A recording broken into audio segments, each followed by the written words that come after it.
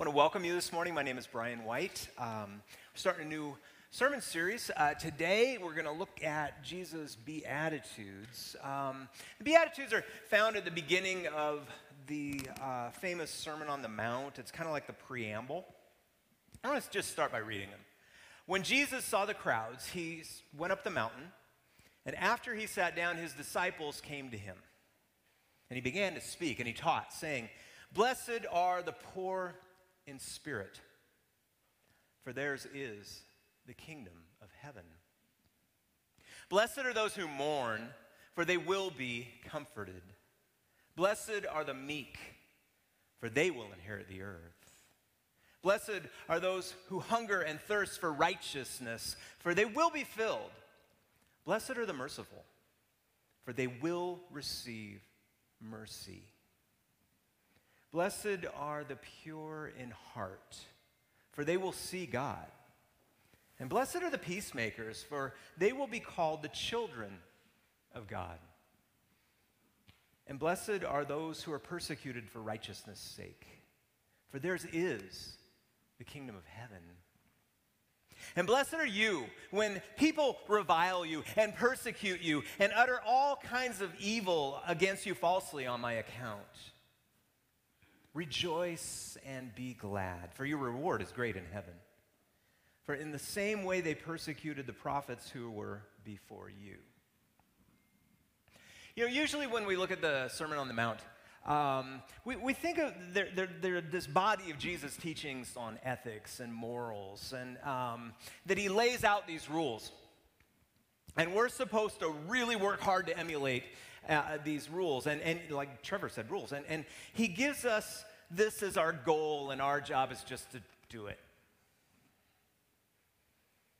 And then we kind of throw the whole thing aside because we realize the bar that he has set is so high we can't even fathom living up.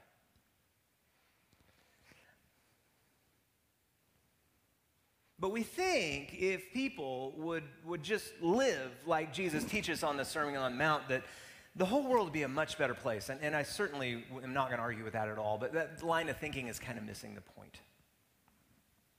The Beatitudes are not a list of behaviors that we're supposed to emulate. The Beatitudes are a list of things that Jesus says his followers will experience regardless what is going on around them. Whatever the environmental factors, the good, the bad, the ugly, Jesus' followers experience blessings because of God's presence.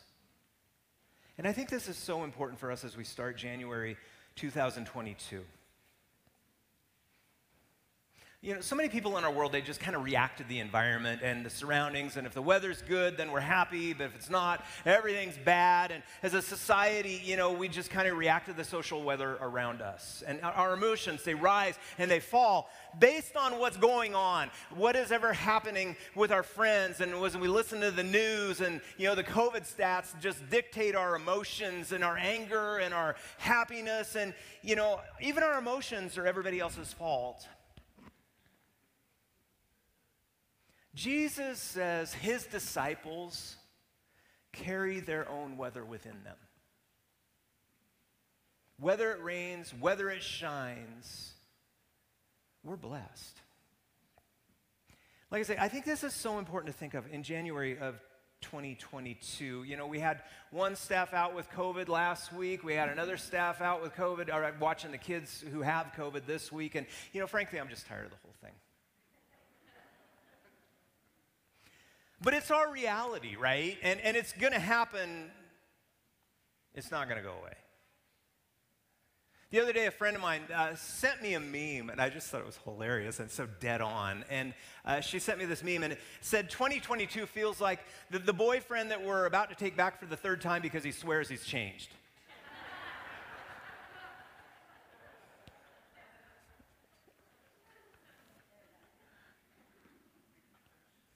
Listen to the Beatitudes again. Blessed are the poor in spirit, for theirs is the kingdom of heaven. Blessed are those who mourn, for they will be comforted. Blessed are the meek, for they will inherit the earth. Blessed are those who hunger and thirst for righteousness' sake, for they will be filled. Blessed are the merciful, for they will receive mercy. Blessed are the pure in heart, for they will see God. And blessed are the peacemakers, for they'll be called the children of God. And blessed are those who are persecuted for righteousness' sake, for theirs is the kingdom of heaven. And blessed are you.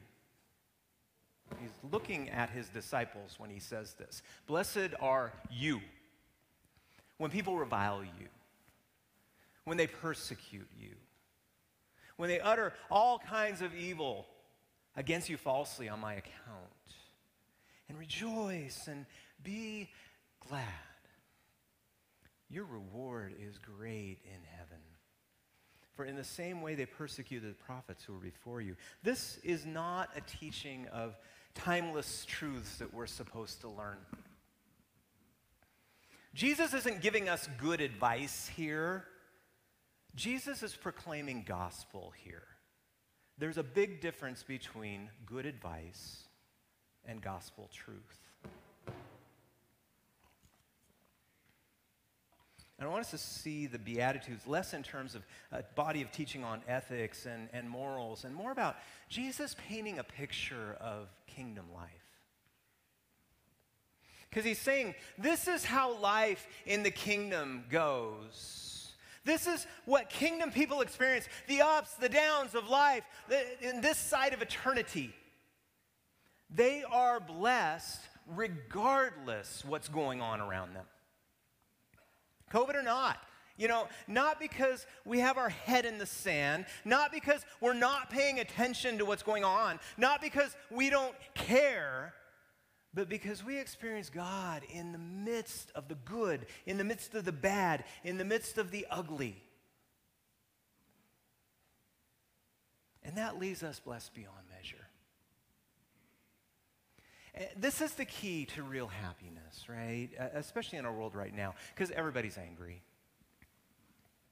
And it seems like, anger is just another virus that we're dealing with as a society right now, and it's spreading faster than Omicron. And the Beatitudes paint a very different picture for Jesus' followers. Rather than teachings that we're supposed to emulate or a list of suggestions that will lead to a happier life, the Beatitudes, they're a picture of how people will follow Jesus, who follow Jesus will experience the exact same events in a very different way than people who do not follow Jesus. Do you think the way a disciple experiences something like a global pandemic should be different than someone who's not a disciple of Jesus?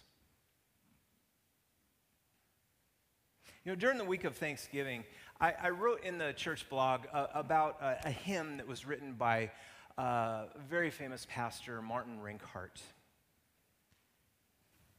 It's entitled, Thank We All Our God.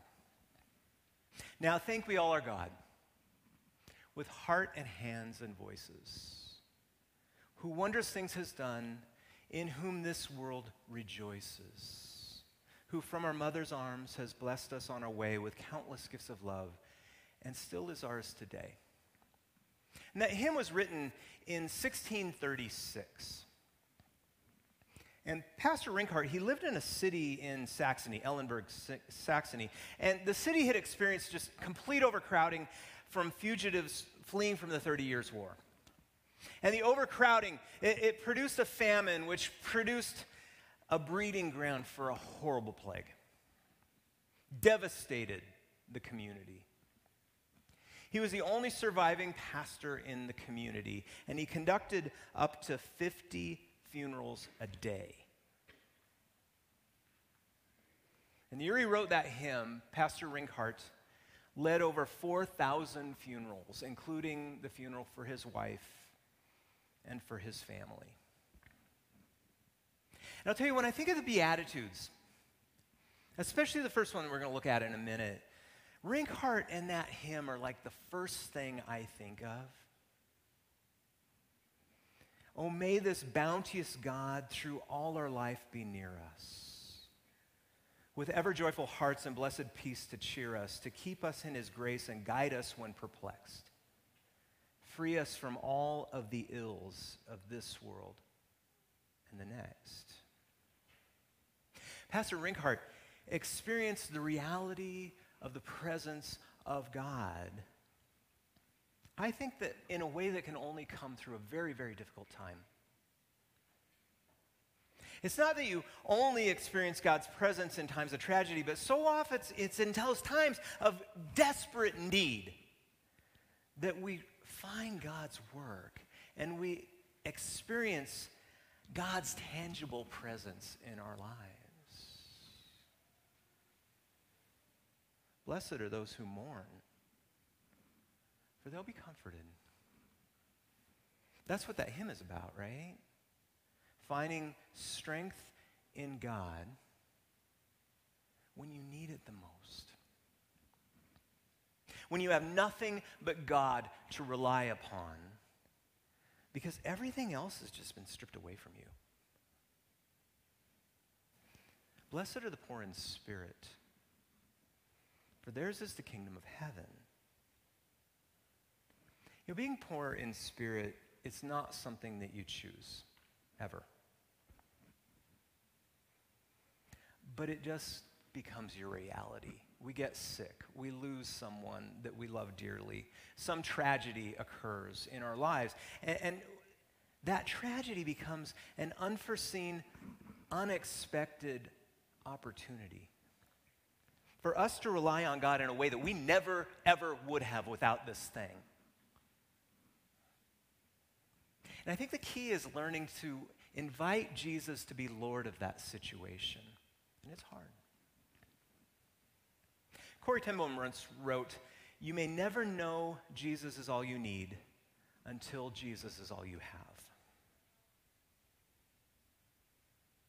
I've been with people in those times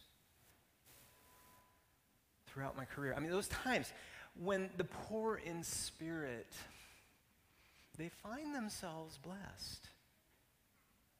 I mean, the point Jesus is making here is that when we follow him, we are blessed regardless of the environmental stimuli that's going on in our lives. Because the worst thing becomes the more potential to experience God. And that's what matters most. You know, the Beatitudes, they describe life in the kingdom. When we're poor in spirit, we're blessed. When we are mourning, we find comfort. Be clear, Jesus doesn't say God's going to bless you so you won't ever be poor in spirit. Jesus does not say that. Jesus does not say God's blessing upon you is that you will never ever find yourself mourning. Jesus is saying kingdom people experience God in every single aspect of the journey. And our perspective is very different from those who experience the exact same things who do not affirm Jesus as Lord. Because in all things, in the good and the bad and the ugly, we experience God's presence. And Jesus invites us to live in his kingdom and place our lives under his throne. And this will change everything. Living in the kingdom right here, right now, that's the key to this blessing, to the key to real happiness. So before I go any further, a couple things I think we need to look at. One, why do we call these the Beatitudes, right? You know, as a kid, I thought they called them Beatitudes because every single line started with a B because it was the word blessing. And I was kind of on the right track. I didn't realize that. But in Latin, the word is beatus. And it translates like blessed, happy, is some translations, although I don't quite think that works. The New Testament was written in Greek, and the Greek word is makarios. And I don't want to go into a lot of detail there. But the deal is, the Latin translation, they started calling Beatitudes, and it became a genre. And it's not just in the Bible. Beatitudes are a literary genre that we find in other works in history. From Psalm 1:1, blessed is the man who walks not in the counsel of the wicked. That's a beatitude. But there's beatitudes in Homer, in other classical works in literature. There's actually 45 beatitudes in the Old Testament. And there's 37 in the New. I didn't realize that until this last week. 9 in the Sermon on the Mount. They're in Paul's letters. They're in James. Bunch of them in Revelation. But Jesus' Beatitudes are different. Matthew tells us Jesus goes up this mountain. And he speaks to his followers. And I'm not going to go into a lot of details here, but when we hear this, we're supposed to think Exodus, okay? So God gave the law to the people on Mount Sinai through Moses. Now, what was the law? Well, the law was a covenant. If you follow this way of life, I will be your God. You will be my people. You'll be my special people. God created a covenant community on the first mountain when he gave the first law.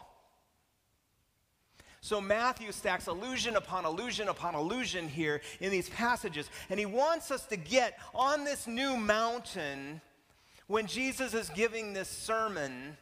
He is the new improved Moses. And he's giving the new improved law to the new improved community through a new improved covenant. This is why this is the exact first time we read the word disciple in Matthew. It comes right at this juncture. Because this life, this is the new covenant community. These are the new covenant people. So in the Sermon on the Mount, Jesus paints a picture of what that life's going to look like. And it's very different than life outside the covenant.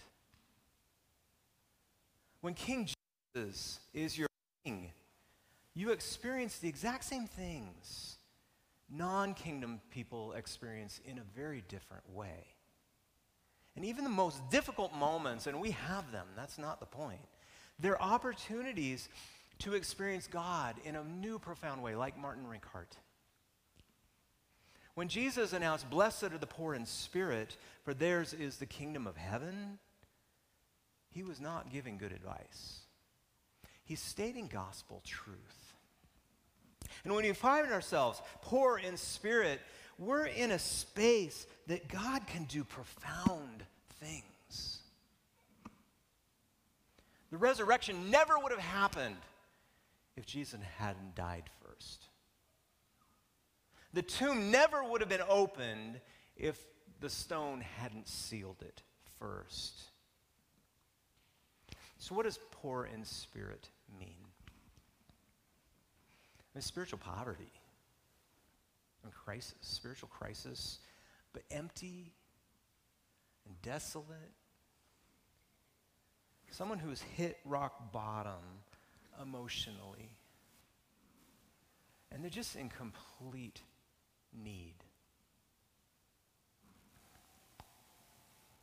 And they're the end of just trying, and they're ready to give up. And they finally realize they can't do this on their own. And they have no one left to turn to but God. All of the other options have been stripped away. They have no option. And they know it. And that's the blessing. When you're there, and you know God is the only thing left, and you turn to him because you've exhausted every other option, you've tried everything else, nothing else has helped. When you're poor in spirit, you finally come to a place where you will turn to God and put your faith in him.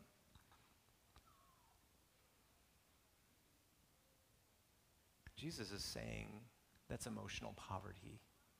Blessed are the poor in spirit, because they recognize it, and they cry out to God because they have no one to cry to left.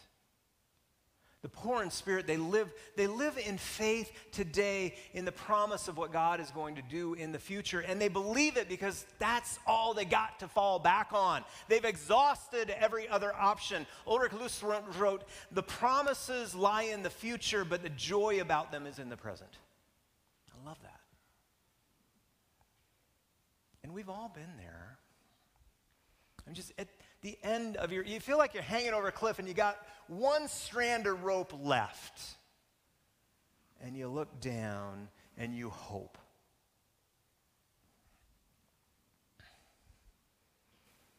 Now, the thing is, our world would say this is a bad thing because we're at a weak point. And our society does not place a high value on weakness, right? But that's not biblical wisdom. That would be the wisdom of our world. And where the world would pronounce weakness and a person who is weak is a failure, God is very present. Listen to what biblical wisdom says. Psalm 149:4. For the Lord takes pleasure in his people and adorns the humble with victory. Or Isaiah 49:13. Sing for joy, O heavens, and exult, O earth. Break forth, O mountains, into singing, for the Lord has comforted his people and will have compassion on his suffering ones. Isaiah 66:2, all these things my hand has made, so all these things are mine, says the Lord, but this is the one to whom I look, to the humble and contrite in spirit, who trembles at my word. Or Isaiah 61:1-2, the Spirit of the Lord God is upon me, because the Lord has anointed me. He has sent me to bring good news to the oppressed, to bind up the brokenhearted, to proclaim liberty to the captives, release to the prisoners, to proclaim the year of the Lord's favor and the day of vengeance of our God, to comfort all who mourn. That should sound kind of familiar because Jesus quoted that passage when he came out of the wilderness and basically said, this is my mission statement. So the humble and the suffering and the contrite, and those who tremble, and the oppressed, and the brokenhearted, and those who mourn, and the captives. These passages describe a group of people who were called the Anawim back in Jesus' day. And they had three things in common, the Anawim. They were economically poor, but they put their trust in God.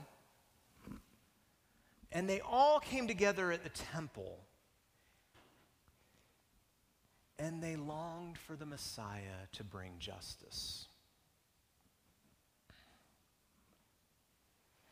In the New Testament, the personification of the Anawim is found in two individuals. And they're really important, and we don't kind of spend enough time with them. And that's Simeon and Anna. If you remember the story, Luke 2. Simeon and Anna, they're at the temple when Jesus is presented as an infant. In Luke 2. And Luke says Simeon was a righteous, devout man. And it says the Holy Spirit had let him know that he would not die until his eyes had seen the Messiah. And so he was in the temple. And Mary and Joseph, they bring in baby Jesus to be circumcised, was the point, on the 8th day. And he saw the baby, and he took him in his arms, this old man, and he said, Master, now you are dismissing me, your servant, according to your word, for my eyes have seen your salvation. You have prepared in the presence of all peoples a light for the revelation of the Gentiles and glory for your people Israel. In other words, this is everything that man was living for.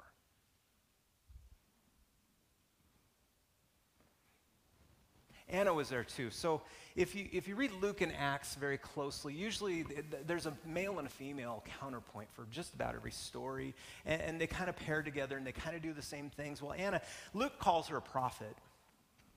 She's 84 years old. And she'd been a widow most of her life. And Luke says Anna never left the temple. It was her life. She worshiped there, fasting, prayer, night and day. That was all she did. And the moment that she saw Jesus, she praised God. And she said, God is going to bring redemption through this baby, through this child. And here's the point. They are very different people, but they were the Anawim, those who were the poor in spirit. But their entire hope rested on the coming Messiah.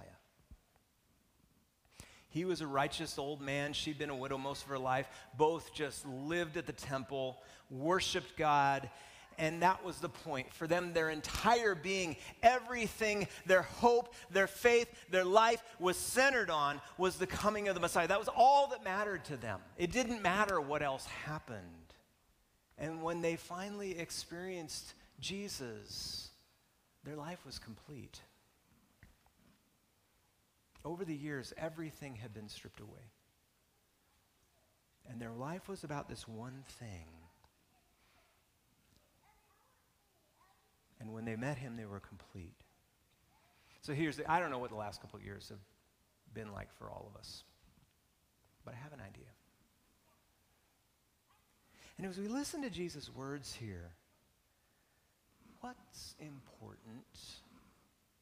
Don't listen to it for advice. Listen to it for gospel. Because so often I think we put our hope and our faith in everything but the only thing that matters. And true happiness is never going to be found in the things of this world. I mean, the world says the path to happiness is what? Is things, is money, is stuff, is power. And those things are like a cancer. And they'll just eat a hole in your heart. And if you chase down that road, you're never going to be satisfied. You're always going to want more and more and more. You know, later in the Sermon on the Mount, Jesus said these words, "Do not store up for yourselves treasures on earth, where moth and rust consume, where thieves break in and steal. Store up for yourselves treasures in heaven, where neither moth nor rust consume, where neither thieves do not break in and steal. For where your treasure is, your heart will be also." If it's of this world, it's going to rust out, it's going to break down, it's going to turn back to dust. The kingdom is the only thing that matters. It's the only thing that'll last. And when we finally run out of all these other options and we finally stop putting our stock in those things, we stop putting our hope and our faith in the things of this world, that's when we will finally experience peace. You may never know Jesus is all you need until Jesus is all you have. Blessed are the poor in spirit, for theirs is the kingdom of heaven. There are so many ways and things that our world will tell you will bring happiness. But when we release ourselves of those and we experience the kingdom, and we invite Jesus into those spaces and into those places and where we struggle the most, and we invite him to be Lord, we will be blessed.